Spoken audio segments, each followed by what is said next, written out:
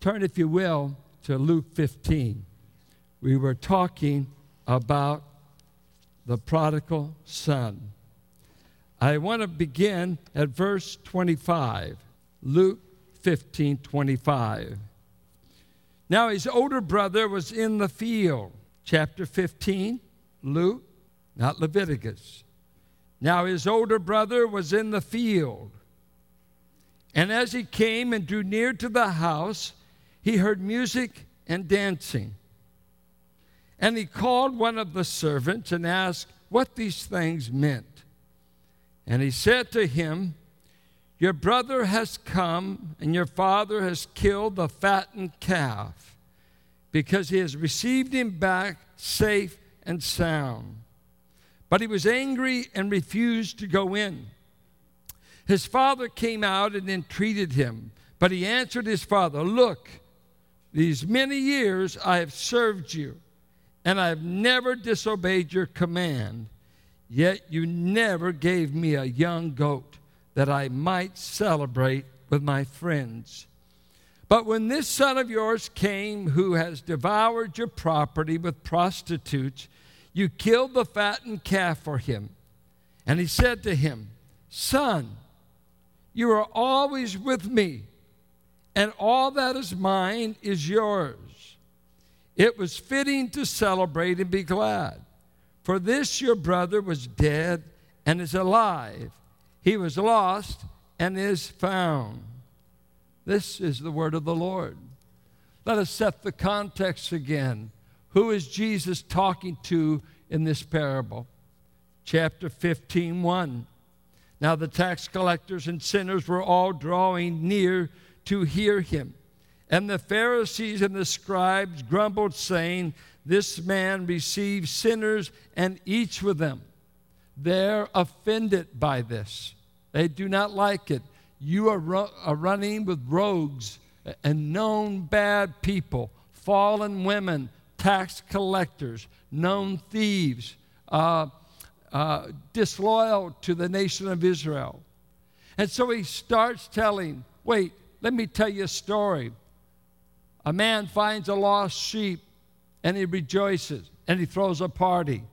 Do you understand that? I'm quite sure they did. A woman lost valuable jewelry, coins, maybe a part of her dowry. It's highly valued. She finds it. She rejoices. They throw a party. A young son gets lost, goes into a far country. He goes to the Gentiles, disgraces his father, shames his name, wastes his inheritance. He's lost to the father. He comes home. His dad throws a party. Would you not see that as something great? No, they wouldn't. They would say, according to Deuteronomy 21, a rebellious son should be stoned to death. You don't throw parties for rebels. And that's exactly what the dad did, because he welcomed him back home. And this little word here, down when it says that he asked, I want to give the exact, your brother has come and your father's killed because he has received him back safe and sound. In verse 27, they believe this is a play on the Hebrew word shalom. He's not just welcomed him back in good physical health, but the play on the word is that he's welcomed him back with reconciliation.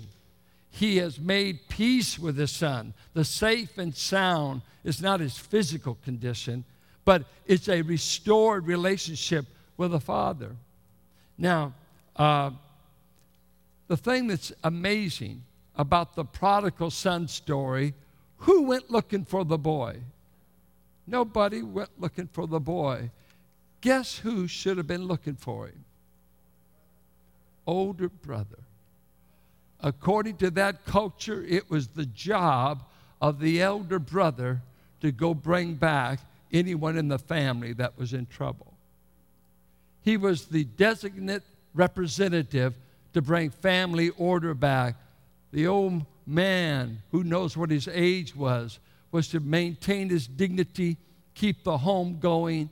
But the heir of all that was left was to go and search out his brother. But there's nobody to look for the younger son. Nobody went. And the elder brother has totally abdicated the role he should have had, because the elder brother is the Pharisees, who were no longer interested in the lost.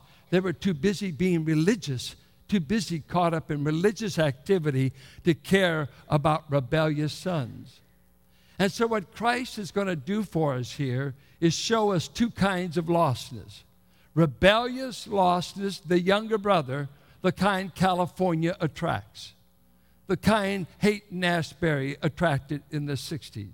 The kind Berkeley has always attracted. The rowdy, the rebellious, the free thinker, anything rowdy, Berkeley has always been a magnet. San Francisco, if it's going to be liberal, if it's going to be way out, if it's going to be free thinking, wild, come on out to California. Don't go to Minnesota.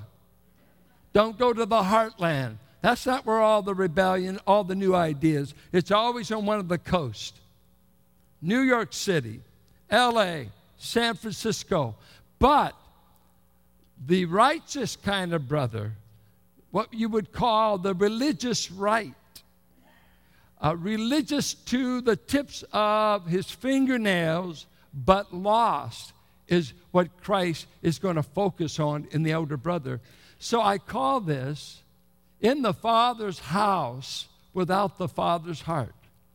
He's never left the Father, but he never has got the Father's heart.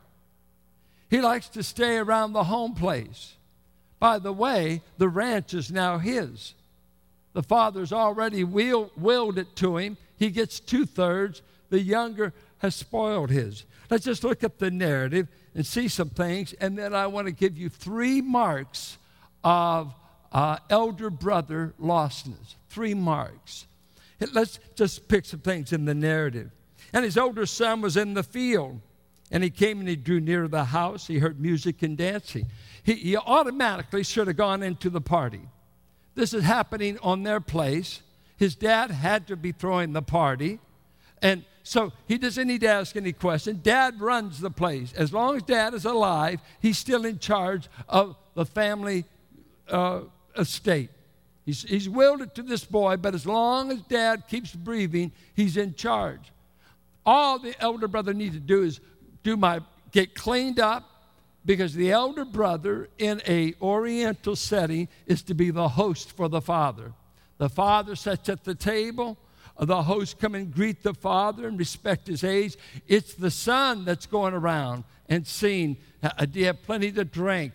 Are the accommodations fine? Is there anything you need? He was to take the role of a household servant and represent his father, but he's outside. He doesn't automatically come in. Well, why in the world would you see all these guests out there, all this music, all this dancing, and him having to ask a little boy, not a servant, but a little boy, what's going on? Well, you act like your dad does this every day of the week. Get a clue.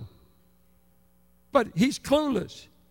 I think he's suspicious and he doesn't want to know.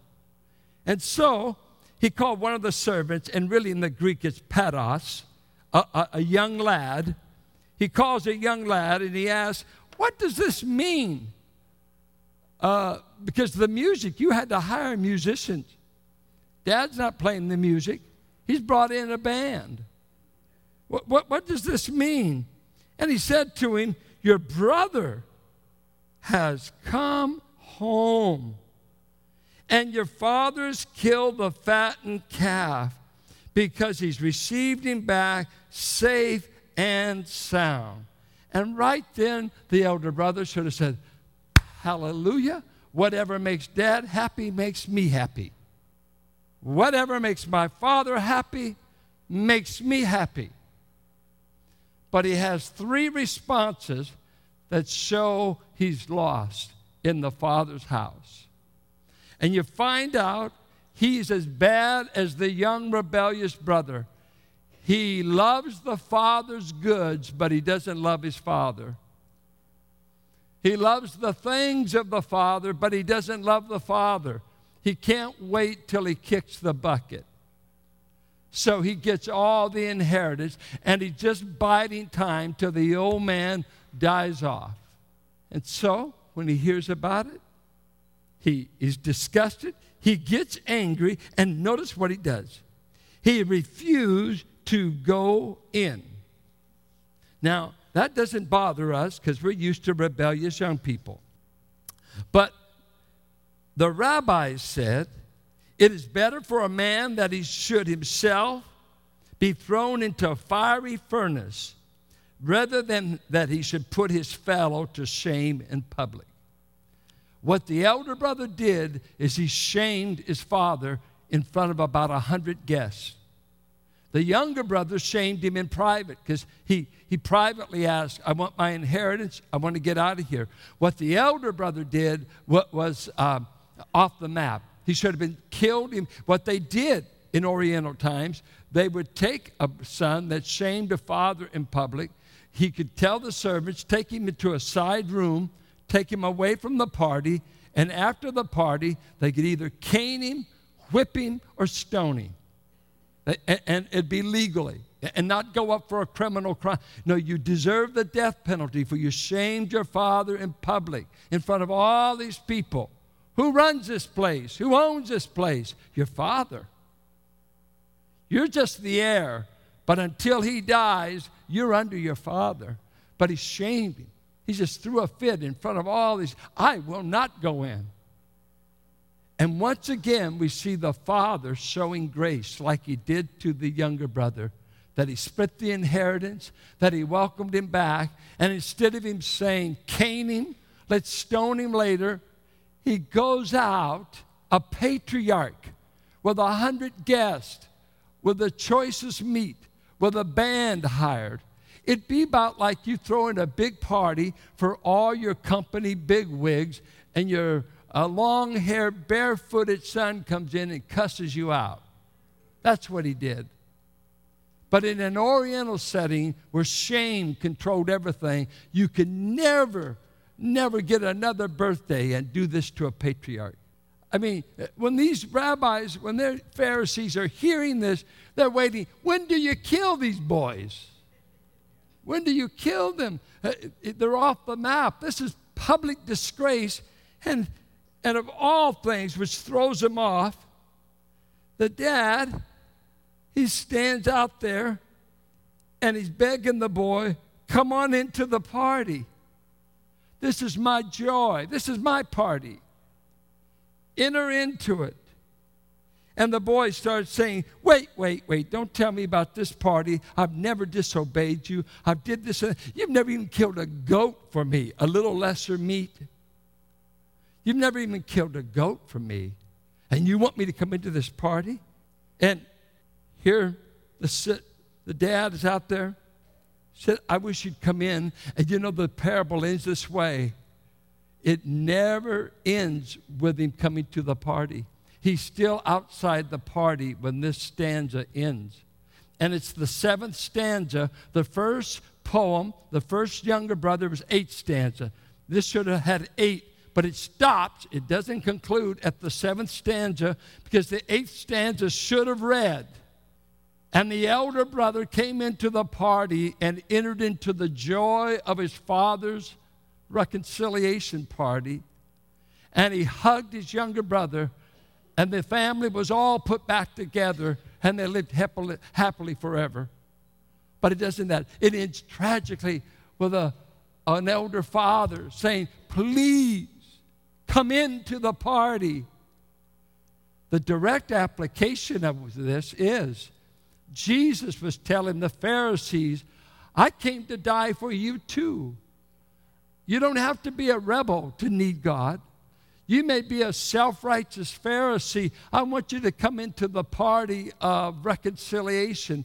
And they said, we won't. And what history records is 6 months after this parable was told, the Pharisees led the Inquisition that got Christ crucified. For the real history is they led to kill the Father in the story, and the Father in the story is Jesus. This is about Jesus. Because you see, the Father bore the shame of both sons. They shamed him, they disgraced him, they deserved the death penalty, they deserved nothing, and there's only one sufferer in the narrative. It's the Father. Because the Father is the picture of Jesus coming, looking for sinners and tax gatherers. We often talk about secret churches.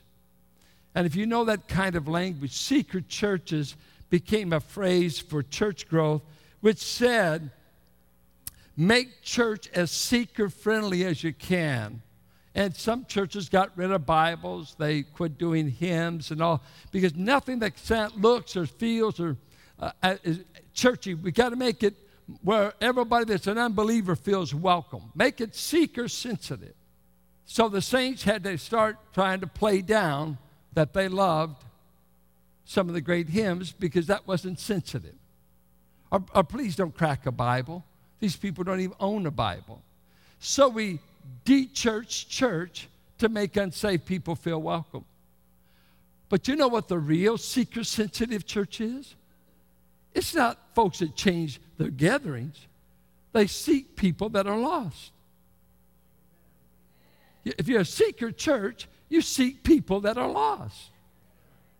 Now, like Easter, we're coming up. We ought to have an extra 200 to 300 guests here because you will all go out seeking people that one of the 2 times of the year that the unsaved are willing to go to church is Easter, providing you have an Easter hunt, and Christmas. They're open. They want you to ask them to go at here's your big time of the year, isn't it? Yeah. Guess what you can do? You may not be seeker sensitive. You're saying, I just hope the choir's good. I hope he doesn't preach long. I hope they don't talk about money. I hope the building's heated. No. Where is the seeker in you? Who in the world are you seeking to know the Savior? And Christ said, I'm really the true elder brother. For you see, I left the Father's house in search of lost people, for I didn't come for the righteous or the whole. I came to seek and save that which is lost. How many established churches are still seeking the lost? How can we get all whipped up about sending money 5,000 miles, send a check 5,000 miles away, and we don't witness to people 5 miles away? I see a lot of hypocrisy there. I'll mail money, but I won't get involved in reaching right here. Why did God put a church right here?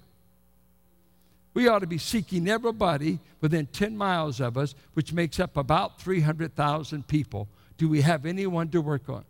There's 3 marks of elder brother lostness. The first one is they're angry at what the Father does.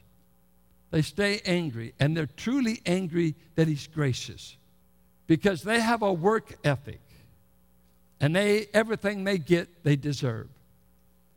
And so when God is so extravagant in grace as to let people like harlots, tax collectors, and the worst, the scum of the earth, be brought to the Father's table and offered the best meal in town, it bothers them. Matter of fact, if you get too many of those kind of folks, you're going to look for a different church where they drive better cars. One guy told me a lot of people pick their church. They first of all look at the parking lot to see what kind of cars there are. Oh, yeah. So we've got about 3 fake Beamers out there just to look good. Keep it polished. Because I ain't going to some ghetto church. I'm not going where you can just drive anything. I need status when I go to church. That's why it was hard for me to move out of Holy Ghost Hall. Don't you feel the status when I say that, Holy Ghost Hall? That you got drunk just smelling the fumes going in? Or good old Rio Theater, where up on the marquee they had white chicks. They thought it was the White Chicks Church. It was some movie. But they never got off. White chicks come to this church. Well, a lot of guys said, all right, I'm looking for a date. I'll go. See, run down places. I always loved it because only God can build a church in the Rio. Only God can build a church in the backside of town. Because God loves sinners. He's not in love with station and status and elitism. And so you first of all have to know that people who are in the house but not in love with the Father's heart, it's a strain for them to think about giving money to missions, giving money for evangelism, even giving money to the youth group too much. What do they do for the church? They don't give. They're a drain. They don't give any offerings over there. Everything over in that building is a drain on us, unless your kid's there. Because you get into what's in it for me. What's in it for me? What's in it for me? They say evangelism in most local churches is a downward escalator. And I've heard pastors say you have to double your efforts forever if you want to do evangelism because the saints don't want to do it. They don't want to do it. It's against their nature because many times they have a elder brotherishness about them. You see, this guy, the elder brother, is not a believer. He's the Pharisee. He's religious, but he doesn't know God. And he's angry at God for showing so much grace. And sometimes we can get this way in church. We become self-righteous, and we forget the pit from whence we were dug, and sinners pick it up. God will get it out some way, how we really feel about people who are desperate. And we may not be in tune with the Father's heart. Here was a boy that wanted the Father's stuff, but he didn't want the Father's heart. What made the Father happy didn't make him happy. It's a shock. Well, what kept him around? I want the goods. I want the property. I'm the heir. And I'm tolerating the old man. Second thing I think that you notice about elder brother lostness that is scary, Tim Keller calls it duty without beauty. Duty without beauty. You notice he said, I've slaved for you all these years. These many years, the word I served you is really I slaved. I never disobeyed your command. I've kept all the rules. And you never gave me a young goat. Well, I thought you owned the place. I thought all the property was yours. That has been willed to you. Now, you've got to know this. What kind of bothered the elder son is when Dad gave the order to kill the fattened calf, which was choice meat, it was cutting in on his inheritance. And he didn't want a fattened calf. He wanted to keep everything alive and for him. And he, being around the Father represented only slaving. It didn't represent beauty. He couldn't say, I delight to do thy will, O God. He could not say, your commandments to me are sweeter than honey. I've seen people in church, and it's all a drudgery. They do a lot of work, but they dread it. They're wore out about it. Got their tongue hanging out. Because they're not really in it for God. It's duty. Did you know a lot of church groups that aren't even Christian have a lot of workers in them?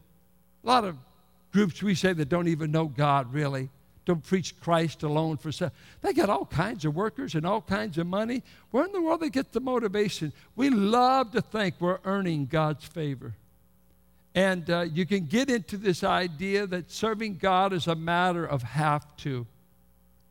It's what bothers me about my wife. I moved my Bible study. I used to meet on Thursday nights because we can go 2 hours. I go 2.5 hours if I want. But we moved to Wednesday night. One thing, some guys their kids are in Awana, and that works out. But you know what? I did it for another reason. When I stayed home on Wednesday night, Carolyn didn't stay with me. She was wearing her Awana shirt. I said, come on, Carolyn, we've been here 40 years. You stay home with me. I said, you're not the Awana leader. Anna Marie is. She said, no, but I get a chance to meet children, meet their parents, and maybe we can lead them to the Lord. Wait. You're talking to the senior pastor. Honey, I'm out nearly every night. For years, I've been out nearly every other. She said, so I can be out any night I want for Jesus, right? Don't you be insubordinate. Because what she told, I said, you don't have to do this. Or she thinks she has to go to everything that's involved with children. I said, you're the supervisor. You don't have to be at all of that. And then one day she just stopped me. She said, since I've been 16 and God saved me at 8, I find great joy in trying to rescue children. I think God put that in my heart. Do you want to squelch it? It's hard on you when you marry Mother Teresa. She does it out of beauty.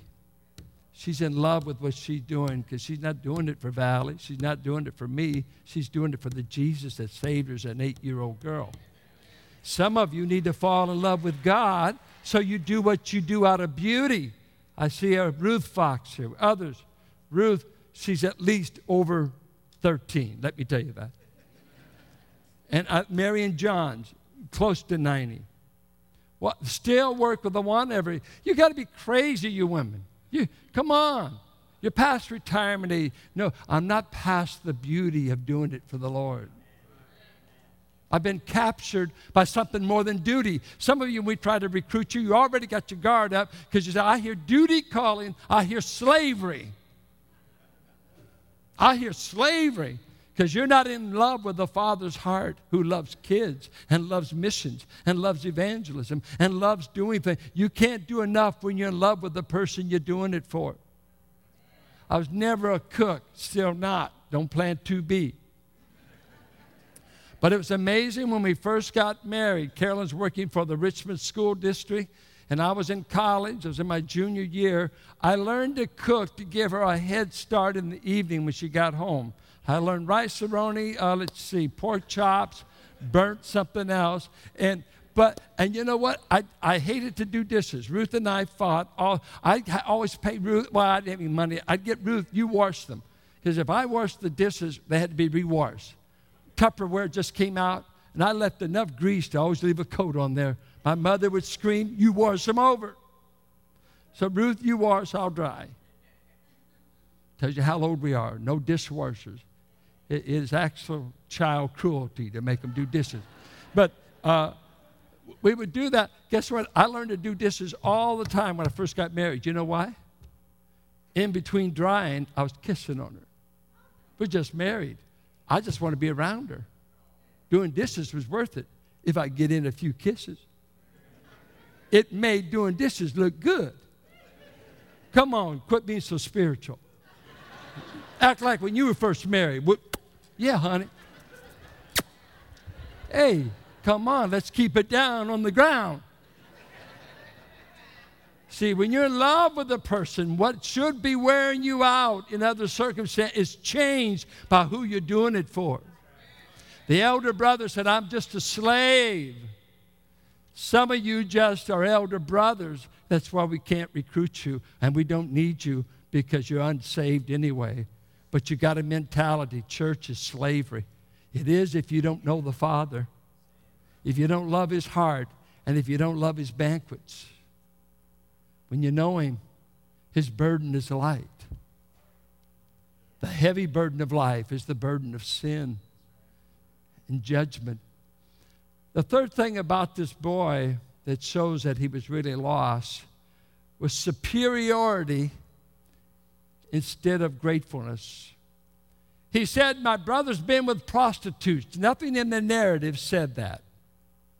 We do not know that he wasted his money on prostitutes, but we still think he did because his older brother criticized him and accused. He didn't even know where he'd been. He didn't know he'd been with the hogs. He didn't know he'd been in the far country. He never inquired.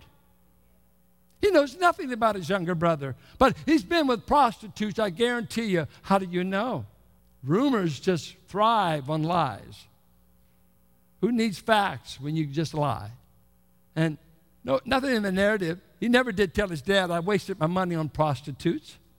No, he's pretty, I've wasted everything. No, no, no. But you see, when you're an elder brother in the house, you feel superior to the rebellious brothers. And what it is, I think of the rebellious brothers, a lot of times are those young people that started experimenting with drugs and sex and broke the rules, broke their mom and dad's heart in their younger age and whatever. And a lot of times they'll flee to big cities. And they stay, a lot of times they'll be attracted to liberal churches. You know why? Conservative churches are full of elder brother types. They'll judge them. They'll look down on the nose. How could you have ever done that? How low could you go? Instead of, let's throw a party. We don't need to know everything you've done. Let's just throw a party. The Father throws parties for sinners, and He doesn't ask you every sin you did. But elder brothers want to know because they're superior. That's why they're racist. Racism is nothing but pride that whatever I am has to be better than what you are. So we're racist. We're chauvinists. If I'm male, you know we're smarter than you women, although the college scores don't say that. But you know they're biased. See, we can foster all of this superior elitism. That's why many of our churches, that's why buildings are sometimes a threat to our message. Because they say, you got to have it all together. They're the church uptown. Oh, you don't know where we began. And don't be fooled by the exterior if you only knew where the bunch in this church came from. We came from sin. We came from lostness. We came from all kinds of backgrounds. Don't think this building is our real status. We were in the pit of despair when Jesus found us. We weren't hanging out in nice buildings. We were lost. So one of the worst things you could ever have in church is superiority and pride. It's the elder brother in the house.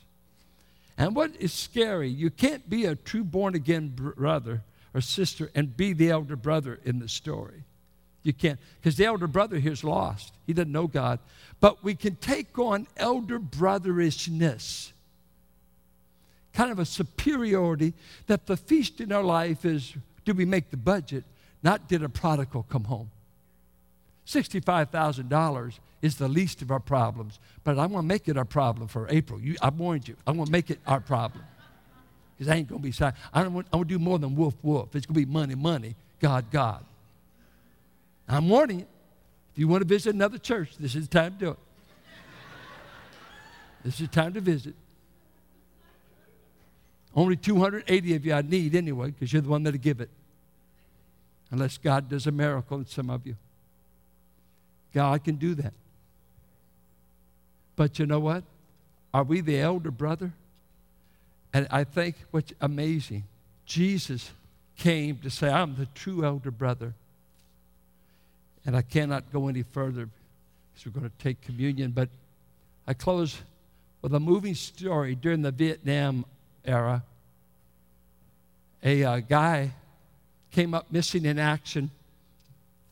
The parents were notified, and the family kept trying to find out where their son had last been seen. And the young brother, his older brother, found out about it, bought a ticket, flew to Vietnam, went into the jungle, searched and searched, and came out of it alive, was never killed. And what came about that was amazing is both the Allied forces and the Viet Cong would not touch him because the word got out that he was in search of his brother, so that his name became the brother. Viet Cong says, don't touch him. He's looking for his brother. Searched for weeks without being killed. Never did find him. But he wasn't going to let the record be closed that he didn't at least try. And I want to tell you, the Lord Jesus found us all when we were the younger brothers. And he refused to be the elder brother. Because the Hebrew said he was not ashamed to call us brother. So he's my true elder brother that came looking for me. when I went far from that Father's house. So missions makes sense. Missions is the heart of Jesus. It's the heart of God. Evangelism is the heart of God. Help us not to fall in love with the house and forget the younger brother. And let us not get so in love with the house that we lose the Father's heart, because that will indicate you don't know the Father. When you know the Father, what makes him happy, and one of the most pitiful things in this story is this: you didn't even kill a goat. For had you killed the goat, I would have partied with my friends. And that doesn't include you, Father. And it doesn't include my younger brother. When I'm going to have a party, it won't include my family. Because I don't love my brother and I don't love my dad. But the old dad says, if I throw a party, I want both of my boys there. And so Jesus ends talking to the Pharisees. I've got time to save prostitutes and tax collectors, and I came even to save religious Israel if I could only get you to come into the party. And the parable ends. They never came in, so they perished. Those who knew the most about God died without him because they wouldn't come to the party that the Messiah was throwing, a party for forgiven sinners.